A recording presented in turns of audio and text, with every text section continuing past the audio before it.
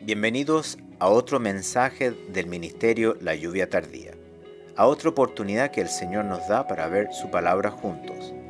Le pedimos al Señor que nuestro ministerio le esté ayudando a acercarse más a Él y a poder entender aún más claramente sus caminos. Si tiene alguna pregunta o sencillamente necesita oración, por favor escríbanos a través de nuestro sitio web www.layuviatardía.com. Nos gustaría mucho poder ayudar. También quisiéramos dejarles saber que nuestros mensajes de audio en español ahora están disponibles como podcast a través de iTunes. Búsquenos en la tienda de Apple iTunes bajo el nombre Ministerio La Lluvia Tardía y suscríbase. Oramos de que este nuevo servicio le hará más fácil mantenerse sintonizado con nosotros mientras escucha lo que el Señor comparte a través de nuestro ministerio. Y ahora dejamos con ustedes a la misionera Sara Mena para que comparta el mensaje de la palabra de Dios. Escuchemos lo que el Señor nos quiere decir.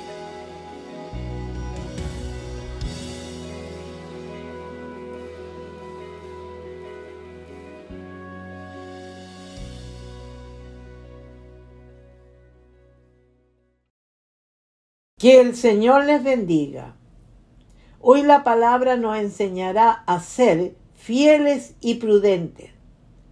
Estas son dos cualidades que ya no existen en este mundo. Y yo digo casi, porque son tan pocos los que tienen estas cualidades, porque estas solo se pueden encontrar en algunos creyentes, debido a que esto ya no se produce en la mayoría, sino que todo es al revés. Y por esto mismo que es tan difícil disfrutar de ello. Porque para empezar, la palabra fiel significa una persona constante en el cumplimiento de sus obligaciones o compromisos que tiene con alguien. Y en el caso que estamos tratando es con Dios. Y Él no es cualquier alguien. Porque estamos hablando de serle fieles a un Dios soberano. Por lo tanto, a Él no se le debe abandonar, ni menos apartarse de Él, sino que la fidelidad a Él debe ser exacta, conforme a la verdad, porque Él es la perfección de la fidelidad, ya que por esto mismo el apóstol Juan en las revelaciones del Señor dice: entonces vi el cielo abierto y he aquí un caballo blanco, y el que lo montaba se llamaba Fiel y Verdadero, y con justicia juzga y pelea. Sus ojos eran como llama de fuego, y había en su cabeza muchas diademas, y tenía un nombre escrito que ninguno conocía sino él mismo. Estaba vestido de una ropa teñida en sangre, y su nombre es el Verbo de Dios. El Señor Jesús, como la esencia misma de la verdad y de la fidelidad, su nombre es fiel y verdadero. Y esto habla a mi corazón, que si Él es así, nosotros también debemos ser semejantes a Él. Y por esto mismo que me llama tanto la atención que le hayan puesto a la aguja de una balanza el nombre fiel, la cual está llamada a ponerse en posición vertical cuando hay igualdad entre los pesos, cuando estos son comparados. Y si nos atrevemos a comparar el peso de nuestro sentir con el del Señor, qué lejos estamos. ¿Y para qué hablar del peso de los actos del Señor y de los nuestros? Y la palabra de Dios siempre nos está llamando a serle fieles y más encima prudentes. Y mucho más ahora cuando se acerca el fin. Y además sabiendo por su palabra que todo lo que viene no es bueno ni para el creyente ni menos para el incrédulo. Porque al creyente le esperan grandes pruebas donde tendrá que demostrar su fidelidad a Dios. Porque en los tormentos y en los dolores es muy fácil apartarse de Dios.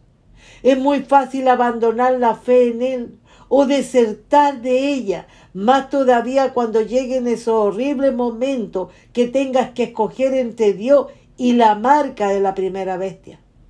Porque después de esta viene esa segunda bestia, de la cual el apóstol Juan nos habla de ella diciendo: después vi otra bestia que subía de la tierra, y tenía 2 cuernos semejantes a los de un cordero, pero hablaba como dragón, y ejerce toda la autoridad de la primera bestia en presencia de ella, y hace que la tierra y los moradores de ella adoren a la primera bestia, cuya herida mortal fue sanada. También hace grandes señales de tal manera que aún hace descender fuego del cielo a la tierra delante de los hombres, y engaña a los moradores de la tierra con las señales que se le ha permitido hacer en presencia de la bestia, mandando a los moradores de la tierra que le hagan imagen a la bestia, que tiene la herida de espada y vivió. Y se le permitió infundir aliento a la imagen de la bestia, para que la imagen hablase e hiciese matar a todo el que no la adorase.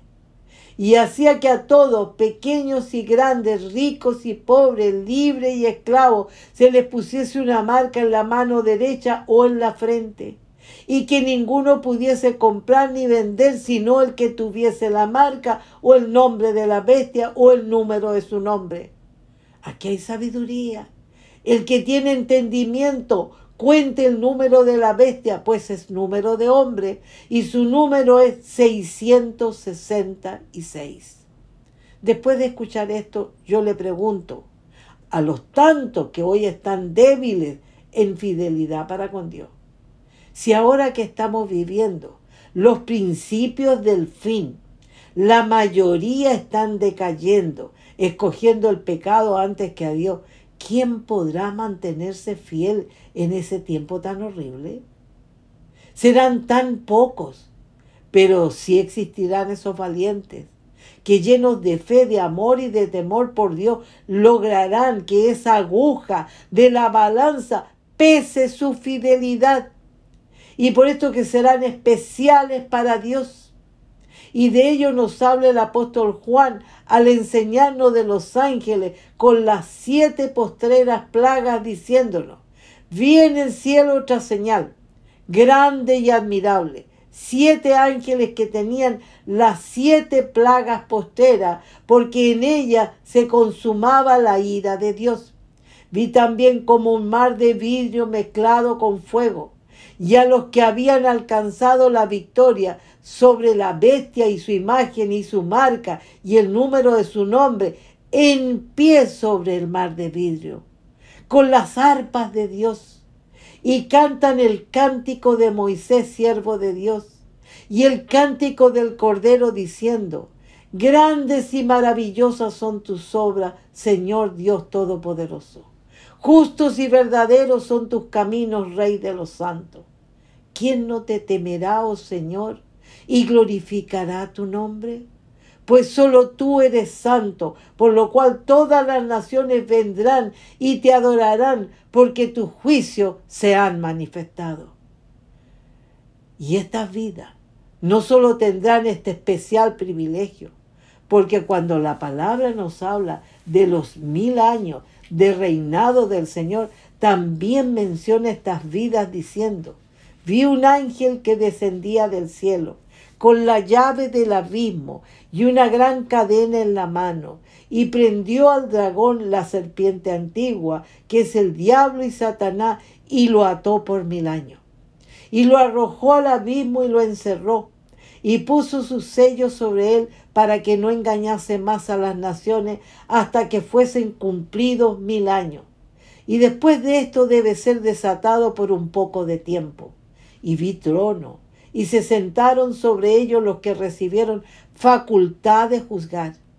Y vi las almas de los decapitados por causa del testimonio de Jesús y por la palabra de Dios, los que no habían adorado a la bestia ni a su imagen, y que no recibieron la marca en su frente ni en sus manos, y vivieron y reinaron con Cristo 1000 años. Estos serán los más fieles para con Dios, porque lo serán a prueba de fuego, y no habrá quien se le iguale en fidelidad. Por esto que son los de la primera resurrección. Serán privilegiados por ser bienaventurados y santos, sacerdotes de Dios y de Cristo.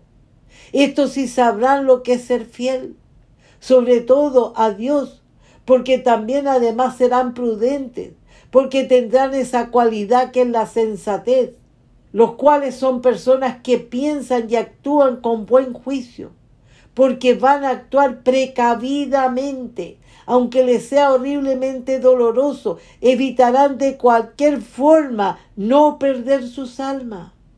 Estos serán tan verdaderos como los primeros cristianos, que sufrieron toda clase de horrores, pero nada ni nadie los separó de su fe, de su amor y de su temor a Dios. Los primeros y los últimos serán los que más sufrirán por su fe en el Señor Jesús. Estos fueron y serán los más genuinos en fidelidad para con Dios. Los que dijeron y dirán al igual que el apóstol Pablo: ¿quién nos separará del amor de Cristo? Tribulación o angustia o persecución o hambre o desnudez o peligro o espada. Como está escrito: por causa de ti somos muertos todo el tiempo. Somos contados como ovejas de matadero. Antes en todas estas cosas somos más que vencedores por medio de aquel que nos amó. Por lo cual estoy seguro de que ni la muerte, ni la vida, ni ángeles, ni principados, ni potestades, ni lo presente, ni lo porvenir, ni lo alto, ni lo profundo, ni ninguna otra cosa creada nos podrá separar del amor de Dios que es en Cristo Jesús, Señor nuestro.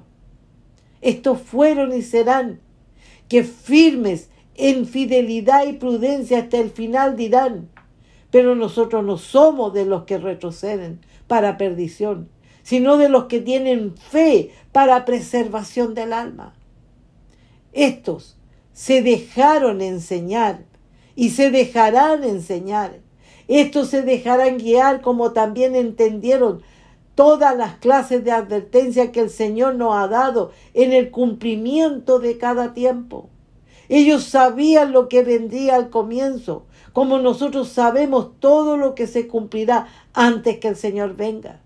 Y se cumplan todas las señales antes del fin, cuando de esto nos dice: e inmediatamente, después de la tribulación de aquellos días, el sol se oscurecerá y la luna no dará su resplandor. Y las estrellas caerán del cielo, y las potencias de los cielos serán conmovidas. Entonces aparecerá la señal del Hijo del Hombre en el cielo. Y entonces lamentarán todas las tribus de la tierra, y verán al Hijo del Hombre viniendo sobre las nubes del cielo con poder y gran gloria. Y enviará sus ángeles con gran voz de trompeta, y juntarán a sus escogidos de los cuatro vientos, desde un extremo del cielo hasta el otro. De la higuera aprended la parábola: cuando ya su rama está tierna y brotan las hojas, sabéis que el verano está cerca. Así también vosotros, cuando veáis todas estas cosas, conoced que está cerca, a las puertas. De cierto os digo que no pasará esta generación hasta que todo esto acontezca. El cielo y la tierra pasarán, pero mis palabras no pasarán.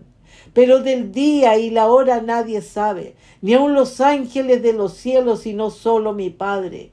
Mas como en los días de Noé, así será la venida del Hijo del Hombre, porque como los días antes del diluvio estaban comiendo y bebiendo, casándose y dándose en casamiento, hasta el día en que Noé entró en el arca, y no entendieron hasta que vino el diluvio, y se los llevó a todos. Así será también la venida del Hijo del Hombre. Entonces estarán dos en el campo, el uno será tomado y el otro será dejado.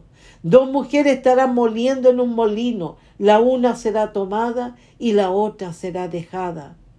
Pero ¿cuál es la advertencia más importante en toda esta enseñanza? Es cuando a todos nos dice: velad pues, porque no sabéis a qué hora ha de venir vuestro Señor. Yo ante esta advertencia te pregunto: ¿cuál va a ser tu decisión? Más todavía cuando nos continúa diciendo: pero sabed esto, que si el padre de familia supiese a qué hora el ladrón habría de venir, velaría y no dejaría minar su casa. Por tanto, también vosotros estad preparados, porque el Hijo del Hombre vendrá a la hora que no pensáis. Ante esto yo te digo que no hay nada más desagradable que te sorprenda cuando tú menos lo esperas. Por eso que te digo, ¿cuál será tu respuesta o tu decisión ante la pregunta de Él como Dios y Señor y autoridad, que a todos nos pregunta diciendo: ¿quién es pues el siervo fiel y prudente, al cual puso su Señor sobre su casa para que les dé el alimento a su tiempo? Fijémonos muy bien que según la decisión que tomemos será nuestro final en este mundo y hasta la eternidad. Porque Él nos continúa hablando y advirtiéndonos que existen dos clases de siervos, que son el siervo fiel y prudente y el siervo malo, cuando nos dice: bienaventurado aquel siervo, al cual cuando su Señor venga le haya haciendo así. De cierto digo que sobre todos sus bienes le pondrá. Pero si aquel siervo malo dijere en su corazón: mi Señor tarda en venir, y comenzare a golpear a sus consiervos, y aun a comer y a beber con los borrachos, vendrá el Señor de aquel siervo el día en que éste no espera y a la hora que no sabe, y lo castigará duramente, y pondrá su parte con los hipócritas. Allí será el lloro y el crujir de dientes. La definición debe ser ahora, y decidirte, escoger, entendiendo a la misma vez que esa fidelidad y prudencia debieran haber empezado en tu vida el día que le entregaste tu vida y tu corazón al Señor Jesús, haciéndolo tu Dios y Señor para seguirlo y para obedecerle en todo. Y por esto, si Él realmente está morando en tu corazón, estas cualidades se debieran haber manifestado y fluido a través de ti. ¿Para qué? Para que se vayan desarrollando, creciendo cada día más en el corazón de todo creyente y se manifiesten en nuestro caminar con Él. Por algo el apóstol Pedro nos dice que como pueblo de Dios debemos ser especiales, al punto que dice: mas vosotros sois linaje escogido, real sacerdocio, nación santa, pueblo adquirido por Dios, para que anunciéis las virtudes de aquel que os llamó de las tinieblas a su luz admirable. Esta palabra es muy especial por la profundidad de lo que ella está afirmando al decir primeramente linaje escogido. Y yo pregunto, ¿somos realmente linaje escogido? ¿O hemos sido solamente llamados y el escogido no está en nosotros? Porque no se manifiesta, no fluye, no ven los demás sus virtudes en nuestro caminar. Nuestro deber es examinarnos y probarnos a nosotros mismos, porque el único escogido es el Hijo de Dios, y el Padre y los hombres desean verlo en nosotros. Por algo la palabra dice: porque muchos son llamados y pocos los escogidos. Por eso que la pregunta que te debieras hacer a ti mismo: ¿he sido solamente un llamado?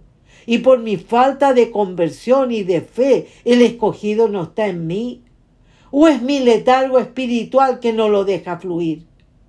Es más que necesario cerciorarnos para comenzar de nuevo, para hacer realmente lo que Dios quiere de nosotros. Más todavía cuando dice que debemos ser real sacerdocio. Y ante esto preguntémonos: ¿podremos ser real sacerdocio si ni siquiera somos fieles y prudentes? Y por esto menos merecedores de su bienaventuranza y de sus bienes. Y más todavía cuando dice que debemos ser nación santa. Y yo pregunto, ¿estás procurando esa santidad con temor y temblor? ¿Estás renunciando a todo pecado, te cueste lo que te cueste? Porque en todo esto está la fidelidad y la prudencia. Porque el que tiene estas dos cualidades es el verdadero pueblo adquirido por Dios. El único que podrá estar preparado para el fin. Y si no es así, es porque todo es falso en tu vida. Y en esa forma no se puede anunciar las virtudes de Cristo. Porque en esas virtudes está la fidelidad y la prudencia, que es lo esencial en cada vida de todo creyente, para lograr perseverar hasta el fin y así ser salvo. Y para todo esto debemos estar llenos del Espíritu de Cristo. Porque en el fruto y en los dones del Espíritu está la fidelidad y la prudencia, ya que el amor es su fruto, y solo en el amor está la fidelidad. Y la sabiduría es un don del Espíritu, y la prudencia y la sensatez están en la sabiduría. Y este fruto y este don se manifestarán anunciando que el Señor está en nosotros. Y por esto hoy te pregunto, ¿qué cosas estás mostrando en tu vida? La fidelidad y la prudencia del Señor, que es el amor y la sabiduría para poder resistir todo lo que venga y no retroceder. O la infidelidad y la necedad del siervo malo, que no sabe la razón por la cual el Señor Jesús tarda su venida. Y por esto que él aprovecha de comer y de beber con el mundo. Y a la misma vez golpear con su indiferencia a sus consiervos que predican la verdad. Por esto hoy te pregunto, ¿con quién te quieres identificar? ¿Con el siervo fiel y prudente o con el siervo malo? ¿Qué buscas en tu vida? ¿La bienaventuranza o el duro castigo eterno? Por esto mismo te digo, ¿quieres velar o ser indiferente? ¿Quieres obedecer la voz del Señor que a todos nos dice? Mirad, velad y orad, porque no sabéis cuándo será el tiempo. Obedece su voz y sé fiel al Señor. Escucha hoy su palabra que te dice, amad a Jehová, todos vosotros sus santos. A los fieles guarda Jehová y paga abundantemente al que procede con soberbia. Hay gran bendición para todos los que le sean fieles. Porque el Señor dice, mis ojos pondré en los fieles de la tierra para que estén conmigo. El que ande en el camino de la perfección, éste me servirá. Por esto hoy la palabra a todos nos aconseja, diciéndonos, adquiere sabiduría, adquiere inteligencia, no te olvides ni te apartes de las razones de mi boca, no la dejes y ella te guardará. Ámala y te conservará. Sabiduría ante todo. Adquiere sabiduría. ¿Por qué?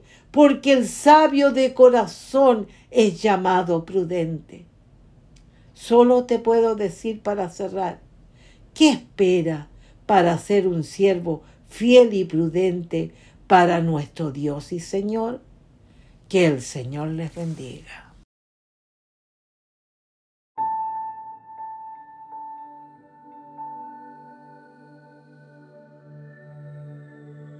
Por favor, únase de nuevo con nosotros la próxima vez para continuar viendo la palabra de Dios juntos. Por favor, escríbanos a nuestro sitio web si tiene alguna pregunta o necesita oración. Nuestra dirección nuevamente es www.layuviatardía.com. El Ministerio La Lluvia Tardía es un ministerio financieramente autosuficiente, dedicado a compartir a Jesucristo y su verdad con todo el mundo. El Señor está cerca. Que Dios le bendiga.